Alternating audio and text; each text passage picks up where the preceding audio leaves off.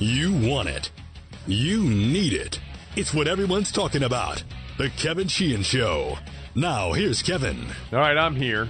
Aaron's on vacation this week. Corbin is in producing for Aaron. This show's presented by Window Nation. If you're in the market for windows, call 866-90-NATION or go to windownation.com and tell them that I told you to call. The Redskins season has taken a beastly turn over the last 2.5 weeks. 6-3 heading into their game at home against Houston. 6-6 now and on their third quarterback. They're looking for offensive linemen as well. They lost Colt McCoy early. It's really sad for him. He's a great guy, and he was looking at this opportunity as a potential opportunity to resurrect his career as potentially a starter here or somewhere else. He broke his fibula. It was a weird play. It appeared that it happened on that scramble where he slipped. But 2 broken legs in one season for your top 2 quarterbacks, not the norm for sure. Mark Sanchez came in. They signed him when Alex Smith went down, so he's been in the building for all of about 14 days. On his first snap of the game, Adrian Peterson goes 90 yards for a touchdown, and the Skins had the lead. They actually were only down 1 heading into the fourth quarter. The game may have seemed over because of the quarterback situation, and it definitely seemed over when the Monday night booth turned into a talk show. They were talking about everything but what was actually happening on the field. What a complete joke that Monday night booth is. I'll get to that more in detail later on, but it was an embarrassing night for Tess and Witt and Bugs. I mean, my God, Gifford, Meredith, Cosell turning over in their graves last night listening to that broadcast. It was an abomination. Fortunately, you've only got 3 more Monday night games with them. They'll be done after 1 year. That's a lock. But anyway, the Redskins are 6-6. They need 3 to have a good chance at the postseason, but it doesn't really seem like it can or will happen. I give Sanchez a shot at playing better than he did last night with a week of practice. Didn't we say that about Colt McCoy? He's 32. He's been through it. He's quarterbacked big games, playoff games. I expect him to be better than he was last night. He's never been very good, though. I mean, there's that. Look, he's never at any point in his career been called a good quarterback. His best moment may have been as Dak Prescott's mentor in Dallas in 2016. Anyway, I don't know if it was going to happen anyway. Their defense has regressed significantly. We've got big picture conversations ahead of us. We do. What's next when this thing ends this year? How attractive, by the way, were the shots of Bruce Allen and Dan Snyder during the game? I mean, the response on Twitter, if ESPN had any idea what the fan base was doing every time they showed those two. Bruce Allen on the headset, I think most of you know this, but I am pretty sure, and I haven't gotten complete confirmation of this, but everybody has talked about this in the DC Redskins media, that Bruce Allen is actually the guy that tells Jay Gruden when to challenge a play up in the booth. Anyway, most of you are going to bail on this season. Most of you are talking about, already who the next team president, who the next GM, who the next head coach will be. And let me say right now, I am ready for a change. I am. I just am at my wit's end with the organization. I don't know how good it can get, though, with the current ownership. The problem with wanting change is, who are they going to hire? Who wants to come here and work? Dan Snyder isn't what most quality football people want. They want something better than here. They do. And for the young coordinator, all right, let's say the young hot coordinator who will take almost any head coaching opportunity, what's attractive about this place? Who's the quarterback? Alex Smith is taking up significant cap space. And let's be honest, he wasn't very good when he was healthy. I mean, what's attractive about this right now? They've got defensive talent. They do have defensive talent. But right now, the defensive talent's underachieving. They've had some injuries. It looks bleak. It's another rock bottom moment, it seems like. It seems like it's inevitable that we're going to get to, where this organization has been at the end of many, many years. So much for all of the December meaningful games. Although they still technically have meaningful games, they still could win 3 and be in a postseason game. But you've got a front office problem. You've got a coaching problem. You've got a quarterback problem. You got a lot of problems right now. We'll stay in the moment. Let's get to the game take.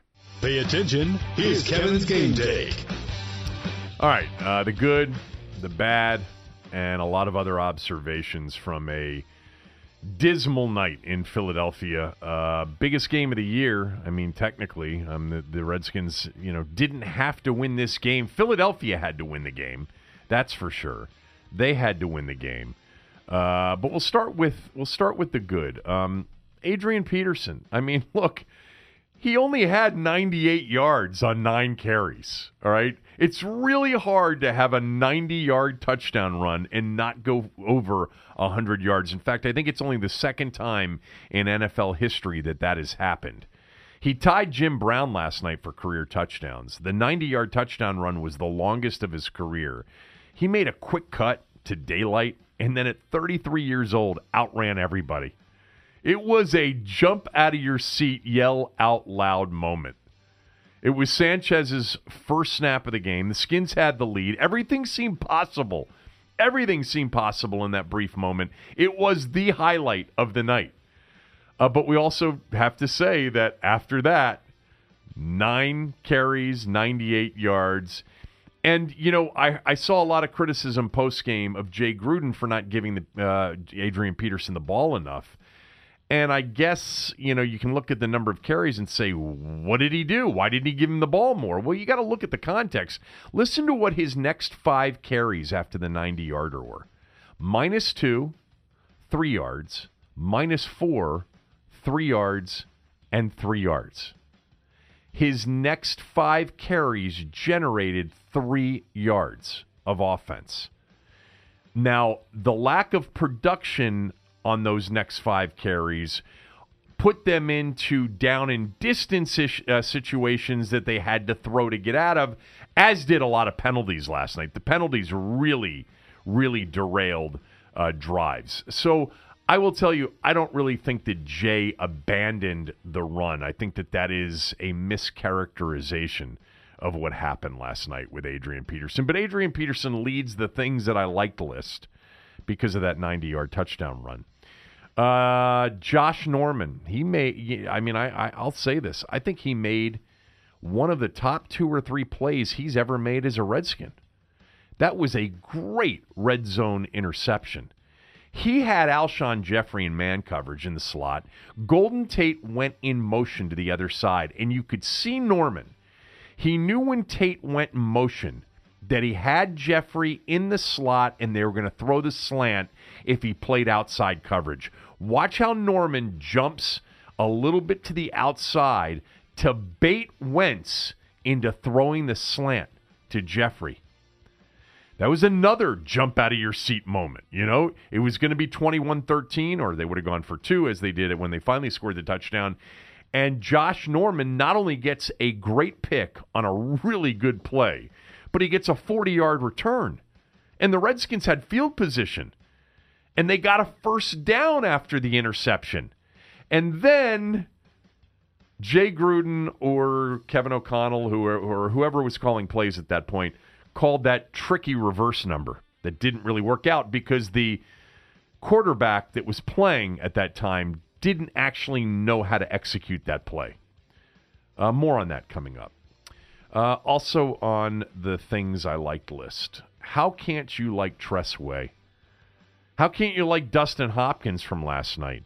Tress Way's been the MVP of the team this year, right? I mean, who else? John Allen? Matt Ioannidis? DJ Swearinger? Look, you really can't take anybody from the defense anymore, can you? Given how bad the defense has become here over the last 4 or 5 games. Tress Way boomed a punt after the 3-and-out to start the game on offense. Punt coverage was great. It was a net 55-yard play for them. He had a good one out of his own end zone. He punted too much. He has all year. Coming in, only 7 teams had punted more than the Redskins, but he was great. He's been great all year long. And Dustin Hopkins was outstanding last night. 2 big field goals from 44 and 47 yards out. They needed those kicks in the moment. He's 20 of 23 on the season, and one of those misses was the 63-yarder against Houston that he should have never been out there to kick in the first place. I liked Jordan Reed last night. I liked one play in particular. At the end of the half, when they were down 14-10 after the Sproles touchdown, and Doug Peterson's calling his timeouts to try to get the ball back because he's just assuming Sanchez isn't going to lead a drive that's going to result in a field goal opportunity. And the Redskins had a 3rd and 7 or 8, and Sanchez threw underneath to Jordan Reed, and he fought his ass to get a first down. That was a big play. I mean, none of these plays, in hindsight, turned out to be impactful as far as the final result, but at 14-10, Jordan Reed kept the Redskins in possession of the football with a first down, and they got enough yardage to get a field goal at the end of the half to make it 14-13. Jordan Reed, I think, is going to become a favorite here down the stretch. Now, I think he would have been for Colt also, but Sanchez is going to need a security blanket, and Jordan Reed and Vernon Davis are probably going to be those guys. I think Jamison Crowder will be a guy like that. It was good to see Jamison Crowder back. Chris Thompson was back last night, too. He did not look like himself, really. All right, let's get to the list of the things I didn't like. That list is a bit longer. We'll start with the injuries. Look, the injury to Colt McCoy was unfortunate for him. He's a great guy. I think if we had seen him over the final 5 games with practice time, I think he would have been decent. Nothing great, but perhaps good enough to put them in position where they were competitive offensively. So that was too bad for Colt McCoy. But it's also what it's been, right? You know, not broken leg injuries, but it's always been a problem for him when he's played. So in part, you've got to put this back on Allen and Gruden. You know, I said when Alex Smith got injured and Colt McCoy came in, there was a giddiness, you know, not an outward giddiness, but I think a lot of us that have spent time covering Jay, spending time with Jay, know that Jay really likes Colt, and he had to be devastated last night. And that I think he probably thought that Colt was going to lead an offense that was going to be better, was going to be more potent. He actually mentioned last week, he said, look, my receivers, they got to get ready because Colt's going to give them chances that Alex didn't give them. Haven't we heard that before with the last quarterback last year? But he's been injury prone. You know, Bruce Allen and Jay Gruden had a chance to look really good if McCoy had come in and played well and led them to the playoffs. But they also know, like we know and knew, that he's injury prone. So when they really needed a backup because they were in a playoff race, the backup who had an injury history got injured. And while a broken leg wasn't predictable, injury was a reality and a possibility and a good possibility. I feel badly for Colt. I'm sure he had visions of a run and a starting career next year somewhere, if not here. And now, more likely than not, he's probably done. Somebody will give him a backup job. Maybe it'll be here. I doubt it, though. I think the contract, I think he has another year, but I think it could be his option. And it might be guaranteed for injury. I don't know. I didn't look at that. They also lost another guard last night. Jonathan Cooper, gone with a torn bicep.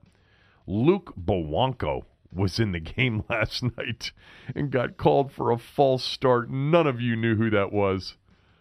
I think I read that they signed him and just barely remembered the name. So the first thing on the list of the things that were rough last night, the injuries. Second thing on the list is the defense. The defense made 2 plays. It made a goal line stand. Actually, I thought that was a for Doug Peterson coach team. They ran it right at sort of the strength of the Redskins. They left their fastest player and their most athletic player, Zach Brown, unblocked. It wasn't the best of calls by Doug Peterson. It's not what you usually get from Philadelphia, but it was a goal line stand nonetheless, a good play. And the Norman interception. both deep in the red zone. So that was good, but the rest of the night wasn't. 28 points, could have been more. 431 yards of total offense. They were 7 for 13, Philadelphia was on third down. Sure, the Redskins defense was missing Quentin Dunbar and Matt Ioannidis, but it's been getting worse week by week over the last month. What they were during their 5-2 start is now a distant memory. They can't stop the run. When earlier in the season they were stuffing the run to the tune of a top 3 rush defense in the league at one point. Now they get run on, they get thrown on. I think the pass rush has been good in recent weeks, even when they weren't stopping the run, but it wasn't good enough last night. They got screened to death last night, screened over and over and over again. The defense has speed issues at linebacker with Foster, not with Brown, but with Foster, but you don't want either one of them, and you certainly don't want Kerrigan or Preston Smith in coverage. They've got corner issues right now with the young players out there with little to no experience. They're getting experience. You know, Fabian Moreau's had a couple of moments here and there. Stroman's had a moment here and there. Danny Johnson's been torched every time he's been in there. They've got a safety issue right now with HaHa Clinton-Dix. He's been poor since the trade that brought him here. It's looking right now like a potential wasted pick because he's an unrestricted free agent at the end of the year. You signed him as a veteran safety to come in here because you were frustrated a little bit with Monte Nicholson, had some injuries as well, and he's not played well. There's a play where they threw to Golden Tate on the sideline, and Clinton-Dix was backing up as Tate was running towards he was backpedaling the whole way. It was Tate against Stroman. He made the catch, and then you can see Dix. He's like backpedaling instead of going up to make the tackle. And then there's this defensively. Greg Minuski isn't getting enough out of decent talent. Jay Gruden said as much afterwards. He didn't call Greg Minuski out. He didn't call his coach out. But he did take a subtle shot at the defense, saying, we've got too much personnel. We've got good personnel here, too good to be giving up these 430-yard nights. And he's right. The Skins have fallen to 29th in the league on third down defense. 29th. That's not good. Also on the list of things that were troubling last night, other than the one run, they didn't have anything else. Adrian Peterson had one run for 90 and then 8 yards on 8 carries. You know, they had at one point, you know, in the first 7 games, a top 10 rush offense. I think it got to as high as 6th or 7th in the league in rush offense. It's 15th now, and it's falling fast. And now with Sanchez and no run game, that's not a good combination. That's not a good combination at all. The injuries along the offensive line have been the major reason for it. I don't know about Adrian Peterson slowing down, but the injuries along the offensive line are a given. No Brandon Sheriff has been a massive, massive loss this year and a real impact on their running game. I don't see it getting much better. They played a run defense last night that's been gashed in recent weeks. The Giants are going to be a little bit tougher, and then Jacksonville and Tennessee defensively. Try running against them. And then you've got a season ender against Philly, which might be easier. I don't know. They're not running the ball well, and they're clearly not stopping the run. They had 10 penalties last night for 69 yards. I'm not gonna kill Jay Gruden for that. I think a lot of that is because of the offensive line changes, the quarterback cadence issues. There were some false starts, but still too many penalties on a night where, you know, you had to stay ahead of the chains offensively when Sanchez came in, and you got behind the chains on many of those drives last night. Many of those drives. You know, you start with the opening drive of the game, and you got a hold on the first play from scrimmage. So you're 1st and 20. You never recovered from that. When you kicked the first field goal, you had a 2nd and 9 at the Philadelphia 15 and false started. That didn't help in that moment. On the Sanchez second drive of the second half, you had a false start on Morgan Moses on a 2nd and 15, and that was you weren't. That was after a 5-yard loss on that reverse. Remember the reverse, the tricky number by Jay or Kevin O'Connell, whoever called it. It was terrible timing for that call because that was the one drive after the Josh Norman interception. They got a first down. They threw a little bootleg to Jordan Reed, and then Peterson sort of inched his way and squirmed his way to a first down at about the 48-yard line, and then here comes a reverse that the quarterback doesn't know how to run, and it loses 5 yards, and then you get a false start on Morgan Moses, and now you're 2nd and 20. So they were behind the sticks all night long in this game. The penalties hurt. They really did. The last thing on the list of things that I didn't like from the game last night is just a lot of the decisions from Jay Gruden and staff. I just mentioned the reverse. That wasn't the time for a play that clearly the quarterback wasn't familiar with. I'd like to hear more about that specific play, but it's 14-13. You're midway through the third quarter. You've got a third quarterback in, but he led you on a drive at the end of the first half to get 3. And then, you were in the first drive of the second half, you had Adrian Peterson go for a 4-yard loss on the second play from scrimmage. You really couldn't recover from that. But now, after an interception, you're on the move. You got the ball up midfield. You're in the midst of potentially a drive to take the lead in the game late third quarter. And you run that play? Who made that decision? I mean, how many times could Sanchez have possibly practiced that play?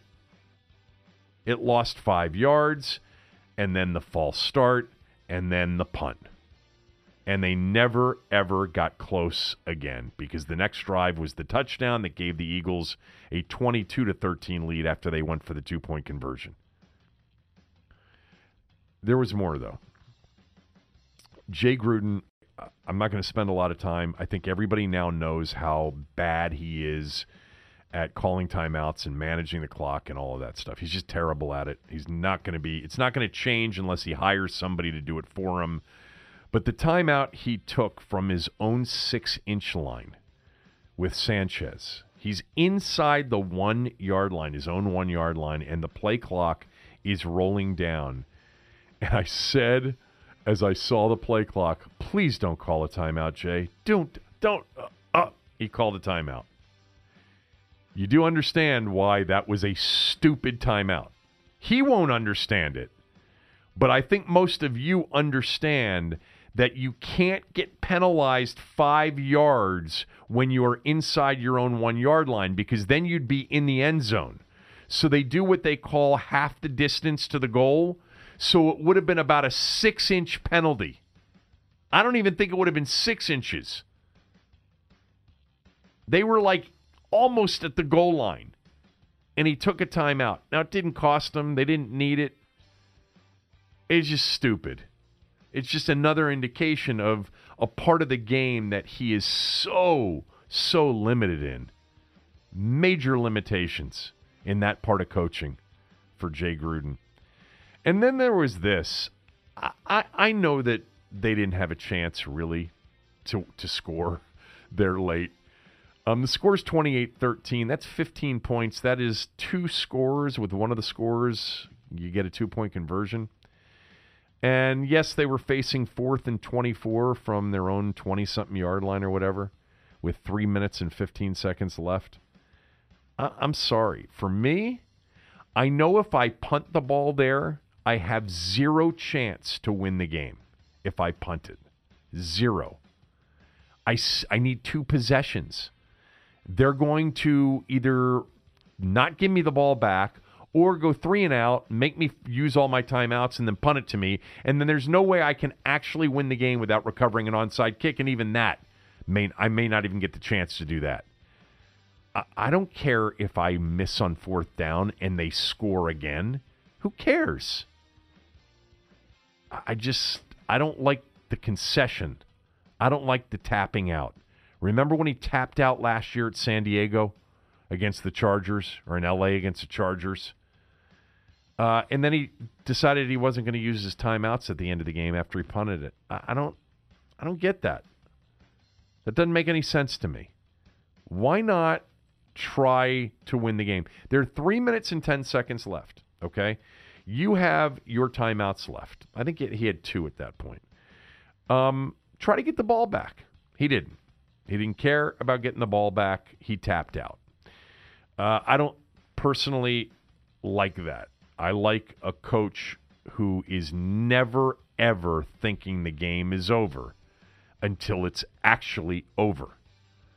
I understand they weren't going to win that game, that the odds were incredible against them, that we're talking about 300 to 1.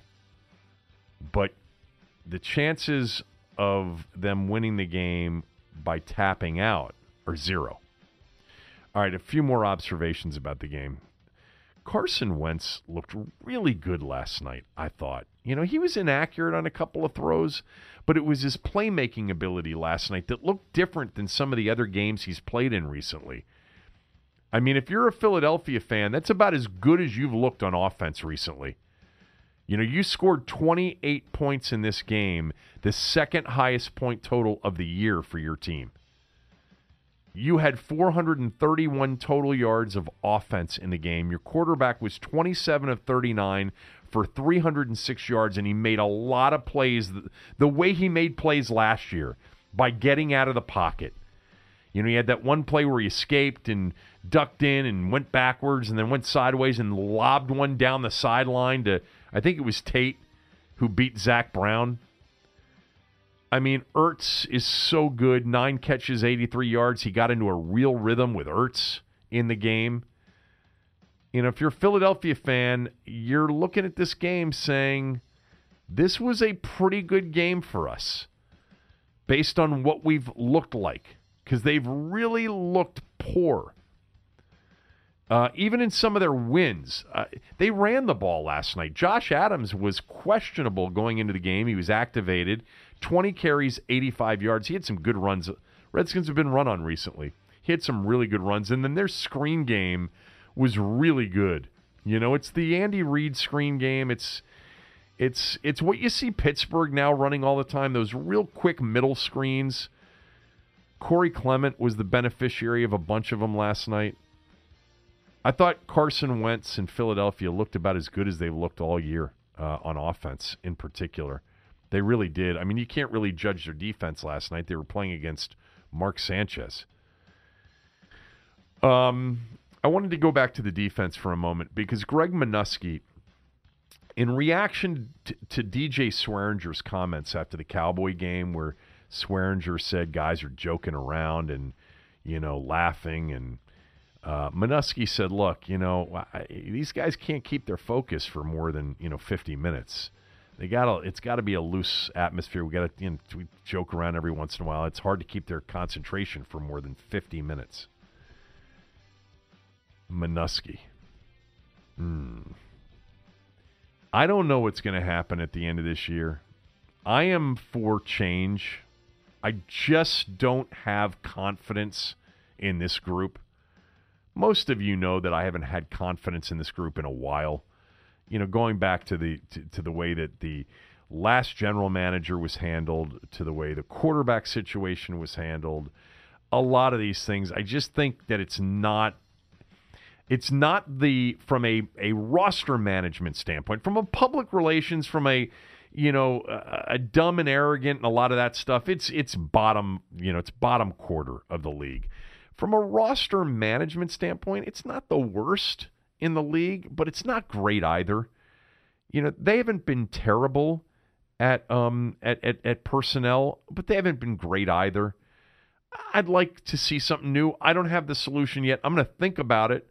I'm actually, one of the thoughts I've had in my mind here recently, given that most of the young talent is on the defensive side of the ball, is hiring a defensive-minded head coach. A guy that is that really knows defense, that would be your head coach, but would also be in charge of the defense, and then hire an offensive coordinator.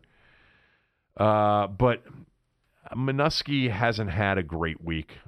Bruce Allen hasn't had a great week. Clearly, poor Colt McCoy didn't have a great night.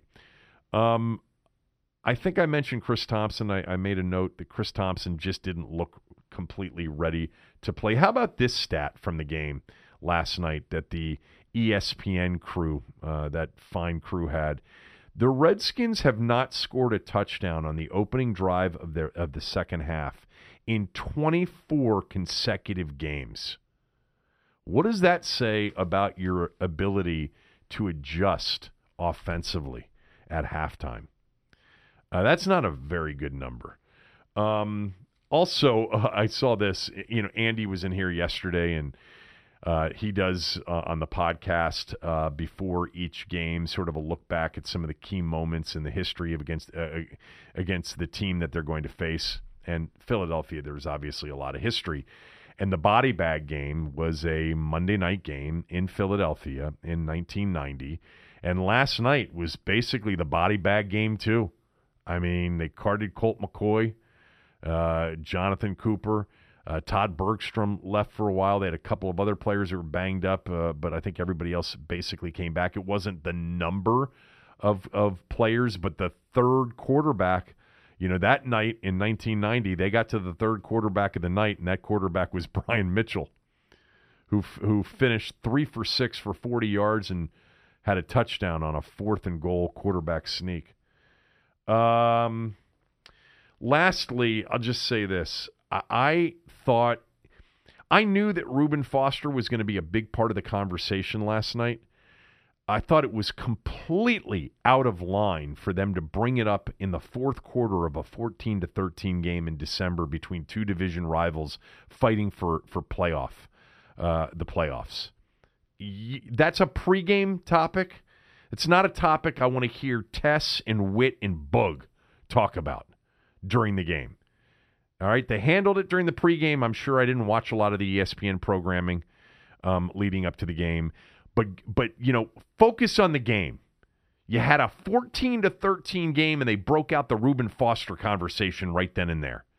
And then we get this, long diatribe from Jason Witten, who apparently has domestic violence in his family history.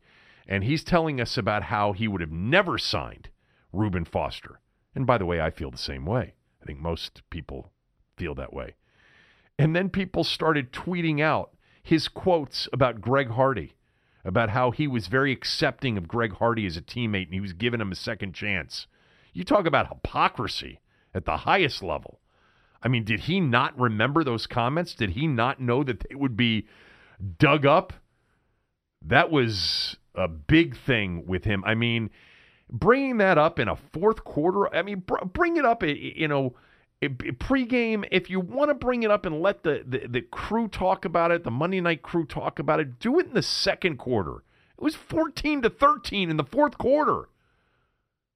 In fact, during Jason Witten's lengthy discussion about it, it was during I think there was a big play and they barely even mentioned the play. Horrible crew. It's horrible. How about the disclosure last night in the pregame that Lisa Salters interviewed Bruce Allen? And Bruce Allen said the Redskins conducted their own investigation in Tampa, and they believe they know more of the story about Reuben Foster. Well, that's nice, Bruce, that you had a conversation with Lisa Salters, but you couldn't address your own media last week. And instead, you put Doug out there and Jay out there. Wow. What's next? On the quarterback front, I'll say this. I understand why teams don't want to sign Colin Kaepernick as a backup quarterback. I don't think that any team makes a decision to not sign Colin Kaepernick because they are for police violence against young African-American men. I think that that's an absurd notion. I think they don't sign Colin Kaepernick because they don't want their backup quarterback to bring MSNBC, CNN, Fox News, and a bunch of media and a bunch of distraction into their organization. That's what I think. I also think there's another part of it. In certain markets, it may not be good business to bring in Colin Kaepernick not because he stands for anti-American or he's not patriotic, but because there is a perception from many fans and many consumers of many teams in many markets that he is. Whether it's real or perceived, it can impact the business of your operation. So I understand all of the complexities of bringing Colin Kaepernick in. And I don't think that any team has chosen not to bring Colin Kaepernick in because they are for violence against young African-American men, police violence. I don't think any team is for that. I think they understand and are very sensitive to that issue. And I think they completely, in almost every case, appreciate and respect Colin Kaepernick's position. But it's not perceived that way by too many of their consumers.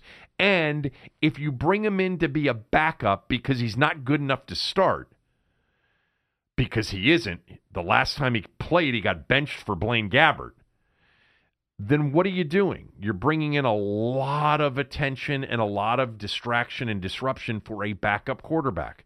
So I try to look at it from both sides, and I understand that side. However, I want to say this. If you think he can now start for your team because he is better than Mark Sanchez, or he is better than TJ Yates or Kellen Clemens or Josh Johnson, these are the others that the Redskins brought in. If you evaluate or have evaluated Colin Kaepernick and you think he is better than all of them as a starter, you're not willing to bring him in as a backup because you don't want your backup to have that much of a disruption. You don't want the first day he shows up, it's 3 days of CNN interviews and Fox News interviews and MSNBC interviews and NBC News and ABC and CBS and the whole thing. You don't want that. But if he's going to start for you, that's a different conversation. If he's the best guy out there right now and you're going to bring him in as your starter, I think you consider that. I don't think, or let me just say, I am sensitive and I think I understand the issue of those that decide the juice ain't worth the squeeze on the backup role. But is he better than Mark Sanchez? Is he better than Kellen Clemens? Is he better than TJ Yates? That's for somebody out there to decide. My guess is they will not bring him in. That's my guess, is that they will not bring Colin Kaepernick in. But if they were to bring Colin Kaepernick in, they should be bringing him in to start at quarterback. We'll talk to J.P. Finley here shortly, and I'll ask him about if he's heard who they're going to bring in. But I wanted to get that in because there were a lot of people last night saying, well, now's the chance to bring in Colin Kaepernick. You got to sign a backup, or you're really going to sign Kellen Clemens instead of Colin Kaepernick. Well, maybe if you think Mark Sanchez is more of a starter than Kaepernick. But if you don't, then maybe that's something they will consider. I don't think they will, though. All right, let me tell you about Window Nation real quickly. Window Nation loves this podcast. Talked to Harley. Texted with him, actually, back and forth last night. He was on his way to Vegas, I think. Aaron's a big fan of the podcast. Eric, the same. If you've been thinking about new windows, I promise you, as someone who has had Window Nation install windows in my home twice over the last decade, that you will not go wrong by giving them a call. Time is running out right now on Window Nation's deal of the year. One more chance, right? We're going to give you one more chance this week to buy 2 windows, get 2 windows free, buy 4, get 4 free, buy 6, get 6 free, etc. There's no limit. Plus, you'll get 0% financing for 5 full years. Save that well-earned money to splurge on your family, friends, and yourself this holiday.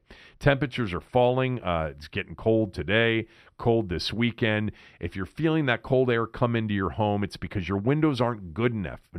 It's time to get them replaced. Window Nation has saved customers an estimated $40 million in energy over the last many years. This is the final week of the best offer of the year from Window Nation. It'll end Sunday. You get 2 free windows for every 2 you buy. Buy 4, get 4 free. 0% interest for 5 full years. Call today. 866-90-NATION. Save thousands on your windows and your energy bills. Call 866-90-NATION today or visit windownation.com and tell them I told you to call. All right, we'll bring in J.P. Finley here momentarily. I had a couple of other quick things I wanted to get to before we bring J.P. in. No one was paying attention to this last night, I'm sure. But the Wizards beat the Knicks 110-107. They've won 2 in a row. They're 10-14. But listen to this one, all right? Because, again, none of you watch this, and you probably don't even care. But I had an eye on this game while the Redskins game was going on. They took a 107-92 lead, 3:33 left in the game. They had a 15-point lead. Game over, right? Nope, it wasn't over because they allowed 12 unanswered points. And with 35 seconds to go, the Wizards had the ball after a Nick layup to make it a 3-point game. And they were one more missed shot away from potentially being tied and blowing a 15-point lead in 3.5 minutes. I don't know what the record is in terms of a lead blown in the final 3 minutes of a game, but that would have been close to it. It's tough to, the 10, 12-point leads, 8, 9-point leads with 3 minutes to go, 2.5 minutes to go in the NBA. Yeah, you see that all the time. 15 with 3 minutes to go, that's hard. That's a big comeback. But anyway, John Wall put the Knicks out of their misery, knocking down a 3 with 12 seconds to go in the game. And the Wizards beat the Knicks 110-107. Bradley Beal had a big night last night. He seems to always play well in the Garden. Wizards haven't lost in Madison Square Garden in the last 8 games. I think it's been 2013 was the last time they lost to the Knicks in the Garden. But Beal went for 27 on 12 of 25 from the floor. Also had 8 rebounds and 7 assists, so a really good game for him. Wall had 18 and 15 assists in the game. And Kelly Oubre was huge off the bench with 21 points in the game. But yeah, the Wizards have won, 9 in a row. 9 in a row now in Madison Square Garden.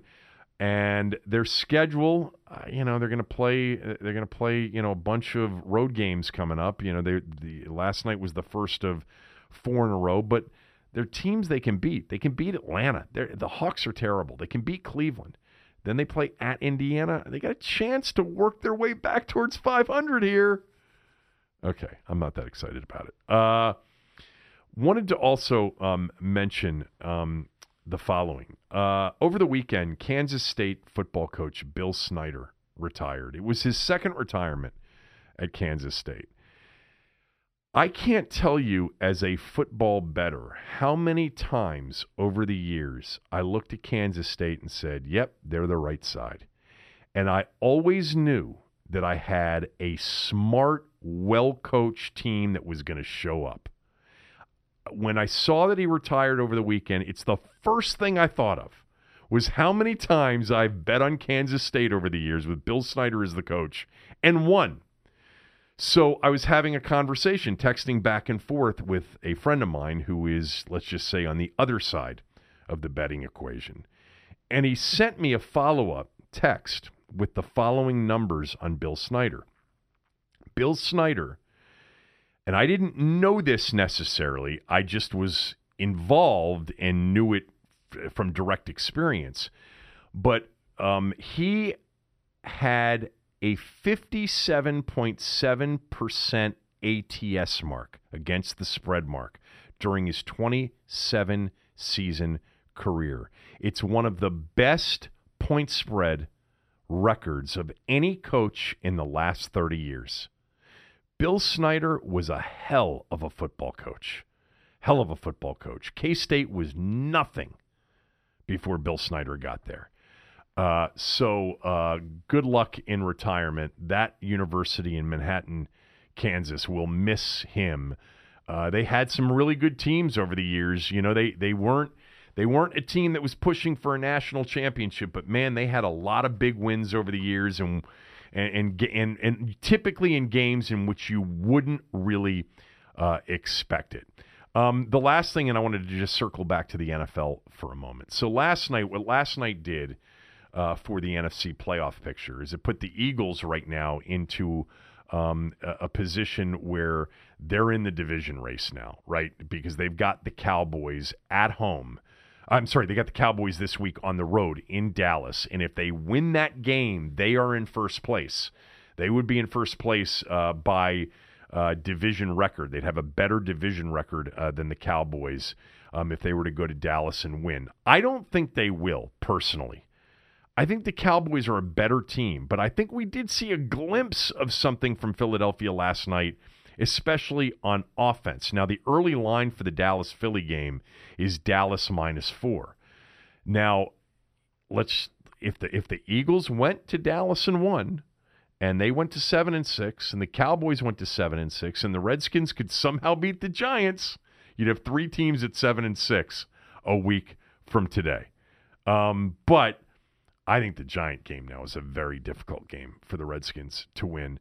Carolina now, you've got Seattle and Minnesota who are the wild cards right now if the season were to end. And I've mentioned this before, but Seattle really has the best track towards the first of 2 wild cards. Now, this game they're going to play with Minnesota on Monday night is a huge game in the wild card race. The Vikings are still in a division race because they play the Bears at home to end the season, and the Bears have the Rams this week. So if the Vikings somehow could get a win at Seattle, they could potentially be sitting there, a half game out of first with still 1 more left against the Bears at home. But that's a big game in the wild card race. But Seattle, after Minnesota, has the 49ers and the Cardinals. They have the Chiefs. God, that's going to be a good game. Sunday night, December 23rd. The Chiefs at Seattle. But Seattle right now has a good chance to get to 9-7, if not 10-6. They'll be favored in 3 of their final games. They're a 3-point favorite Monday night in the game against Minnesota. Carolina you would count out, but you can't because they're 6-6. But the problem with them is they've got the Saints twice. Now, maybe the Saints don't have to win that game, but they probably do because they're fighting for the 1 seed with the Rams.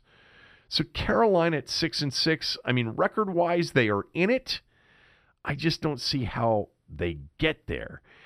Somebody tweeted me yesterday and said, well, what about the Buccaneers, man? They can really score. Well, that's true. They're 5-7, but they've got the Saints, Ravens, and Cowboys the next 3 weeks. So that pretty much knocks them out of the conversation.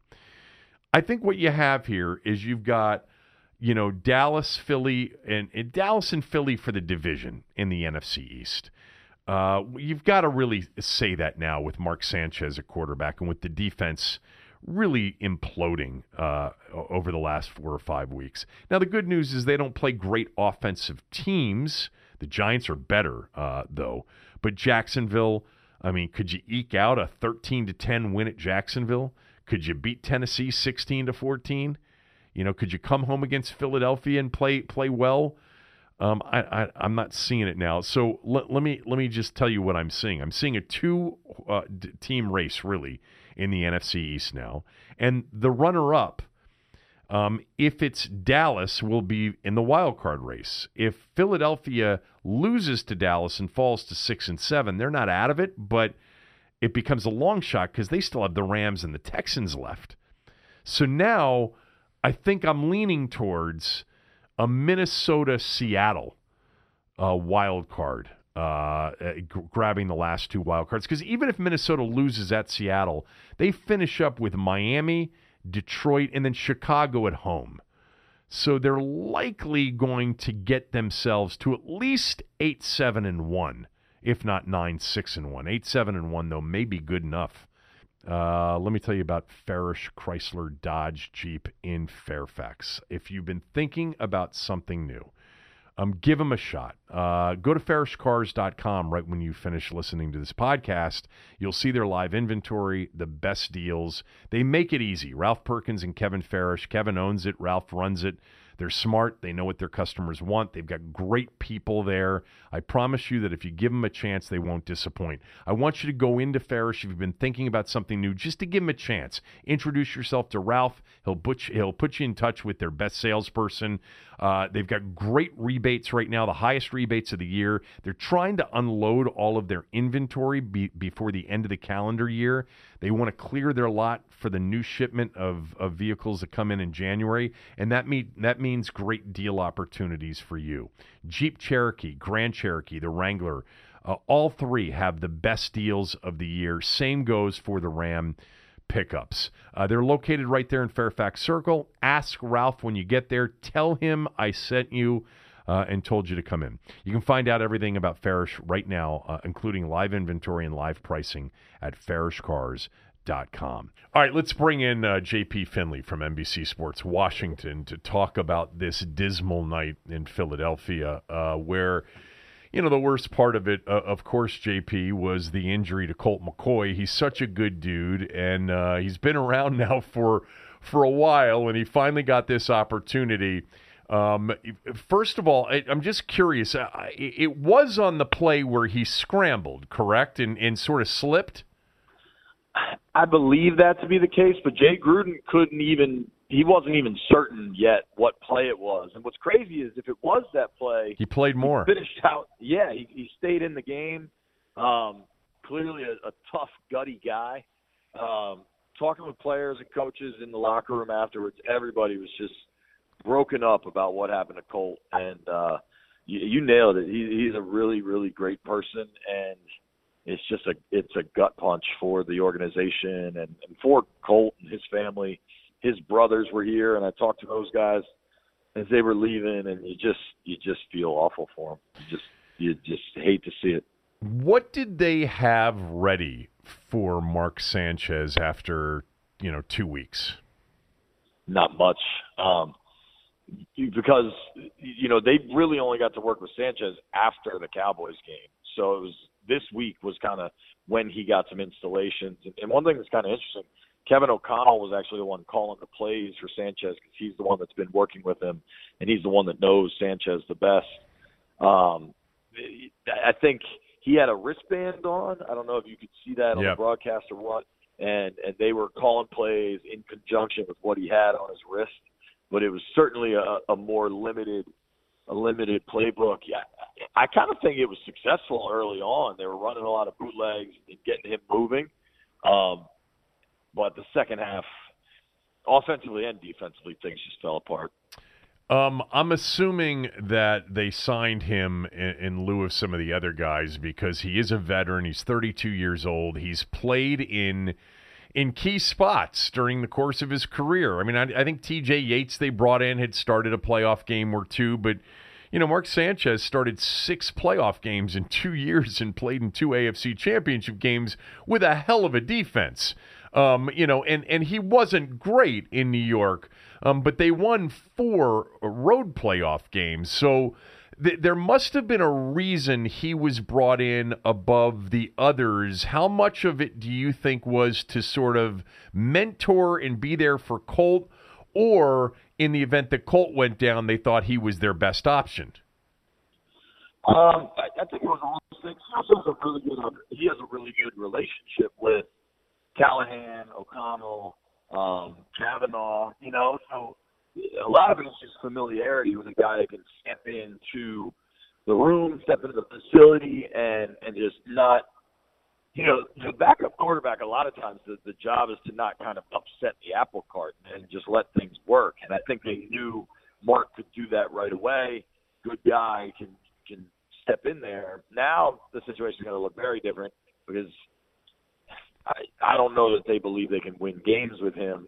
The team, I think you and I probably both believe that their season's over, but the team can't operate like that. They have to go out and try and win games. And I think, who they bring in now is going to be a pretty interesting task.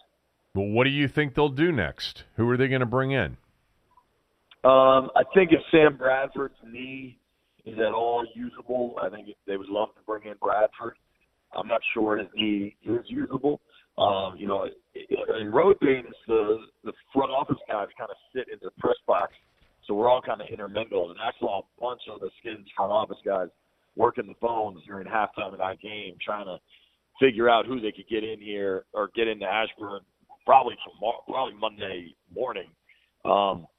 And it'll be interesting. You know, they just had a bunch of guys in, guys like E.J. Manuel, you said Yates already, Josh Johnson, trying to think who else was in there, Kellen Clemens.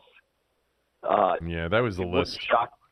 It wouldn't shock me if it's one of those guys because they've already brought him in once. See what they think. I just, you know, the giant elephant in the room is Colin Kaepernick. I don't believe they will call him, but I think now makes more sense than it did when you had Colt McCoy trying to guide this team into a playoff bid. Now, maybe you need the best guy you can get, and I think you can make a pretty at least realistic claim that Kaepernick would be the best option for them from a football perspective. Do you think they're going to do that? No, I don't. Yeah, I don't. You? No, I don't. I don't. I just think now is the time to have the conversation, but I don't expect it to happen. Yeah, I mean, when you said that, I was wondering if perhaps you knew that they were considering it. I've not heard anything to that effect. I mean, I would say this. I mean, at this point, if I'm an organization and I'm bringing him in to potentially start, that's a different conversation than bringing him in to be a backup. In my view, it is. That's my point exactly. Is that they were going to Colt and they were fighting. They had a game for first place in the division. You don't need to radically flip things around in that situation. Now, if it's possible, this sixth wild card, the second wild card spot, the sixth seed is still available. If you want to try to go win games, I think the paradigm has shifted where you're like, Mark isn't here to be the good guy in the QB room with Colt.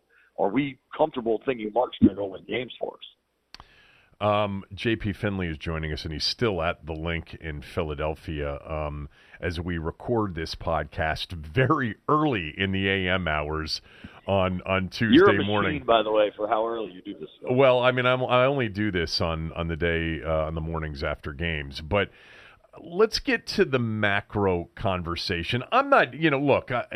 If the defense were better than it is, if the defense were what it was earlier in the season, then I would still want them to go out and have, and make a run here and see what happens. I think the problem is that they're not a good football team right now, with or without a starting quarterback or a backup quarterback or a third-string quarterback. They've really regressed defensively, and so that makes the chances of them winning 3 of 4, which is pretty much what they've got to do. They've got to get to 9-7 to get there. So let's move to the bigger picture question, because I've spent enough time already here on their playoff positioning and in the game itself. Are we headed towards a conclusion that the front office makes with respect to Bruce Allen and Jay Gruden, the owner makes with respect to Bruce Allen and Jay Gruden, that says, you know what? It's another one of those seasons where you got to take them off the hook for whatever the record is because of all of these injuries? Or are we headed for change? I don't know the answer to that, Kevin. My gut right now in the basement of Lincoln Financial Field is that these guys all stay and that it's another season of we just don't know, because of you lose your quarterback, your season's typically shot. You lose your quarterback and your seasoned veteran backup, your season's definitely shot. And I think that's what happened. And right or wrong, here's what I think. I think as long as Bruce Allen stays, I think Jay Gruden stays. They just gave him an extension, last year, and that's where they're at. I'm not sure it's the right course, but I just think they were 6-3 and in first place, clear by 2 games, I think, at that point when Alex Smith went down. And there is something to be said for that. Now, that doesn't explain the defensive meltdowns or anything else. But it's going to be hard. The other part of it, Kev, is who are you going to go get? Is this a really attractive job for a lot of? I've said that. Yep, I agree. Who's the hot young candidate? John DeFilippo or even Matt LaFleur or something? You're coming to a team with a quarterback situation that is a mess. You got a ton of cash invested in Alex Smith, who I don't think is going to be back till training camp at the earliest. And now you got your backup QB. You don't have a quarterback under contract in 2019 that's probably going to be ready for OTAs. That's pretty tricky. I was listening to somebody earlier, and I forget who it was, who said, look, you either have a reboot with the entire group or you don't, but you will end up having a reboot to the offense because you don't have a quarterback solution for 2019. Look, based on the contract, it's got to be Alex Smith if he's ready. But I think you've got to draft somebody. I was just going to say, but I think you've got to draft somebody now. And unfortunately, with this group, I don't have the confidence that they'll draft the right person if they do go that route. Look, that's so hard to do anyway. It is. No, you're right. It is. Even the best. I mean, it's a crapshoot when we're talking about quarterbacks. Look, thanks for doing this. It's I know you're heading back home. We'll catch up later in the week, or certainly a week from today after the Giants game. I'll see you at the Giant on River Road. I'll see you at the West Bar Giant in Bethesda, where we always end up seeing each other. All right, thanks, JP, very much. Appreciate it. See you, Kev. Take care. 28-13, the Redskins lose to Philadelphia. I really thought they had a chance to compete in this game. I picked them yesterday to win the game. Now, obviously, that was with Colt McCoy playing. And what did we see from Colt in the early portion of the game? We saw him, on a 1st and 20 on that first drive, throw a couple of underneath plays to Chris Thompson to actually get him in better position to punt. Those weren't what I would call, impactful throws. But then he made a big one to Josh Doxson, that got him in field goal range. It was a 32-yard throw to Josh Doxson on that second drive of the game. Colt finished 4 of 4 for 50 yards. And then, they had to settle for the field goal on that second drive of the game. It was an 8-play, 40-something yard drive. They got to the Philadelphia 16-yard line. And from there, they had another penalty, and then he got sacked. And I think it was on the play where he was scrambling, seemed to slip, got sacked, lost 6 yards. That was the play where he got injured. Now, he played 2 more plays after that. He threw something to Thompson, although there was a holding penalty on that. Remember, they were faced with 3rd and 30, and he threw underneath the Crowder for 10 yards, which set up that Dustin Hopkins first field goal. And then you saw him limp off the field, and then it was the next drive when they had the ball that Mark Sanchez came in. But we wish Colt McCoy the best. He really is a first-class guy, has always been that. I've had several opportunities with him at the studio out at Redskins Park, whether it was just me doing a show there or doing it with Cooley or doing it with Tommy, where he sat with us. He was always a gentleman, so nice, so helpful. I remember we sat there one day and talked about it was at the end of the show that he came on. He hung out with us for a little while, and we were talking football. He and Cooley were talking football, and I was asking questions about various things, and it's just a good guy. It's a shame because I was rooting for him. I never have thought of Colt McCoy as a 16-game starter in the NFL, never. But I've always considered him to be more than a competent backup. And I actually credited the Redskins, and I'm not going to back off that, for having Colt McCoy around as a backup. But he's never been able to stay healthy, and last night was the most severe of his injuries. But you wish him the best and hope that he recovers well and is back in the league next year, backing up somebody, I'm sure. But I would have liked to have seen 5 healthy games from Colt McCoy here down the stretch to see what would have happened. I think the offense would have ultimately been a little bit better, but he probably would have made mistakes, and maybe injury was inevitable anyway, starting 5 games in a row, or really 6 games in a row, right? Because they were 6-4 when they went to Dallas. But we wish him the best. Redskins have the Giants next. Tommy is on vacation this week, so that's why he wasn't on today. But he is going to call in on Thursday. But we'll have a busy show tomorrow, I promise. Enjoy the day, everybody. Thanks to Corbin. He did a great job producing the show. Thanks to JP. Thanks to all of you. Back tomorrow. Take care.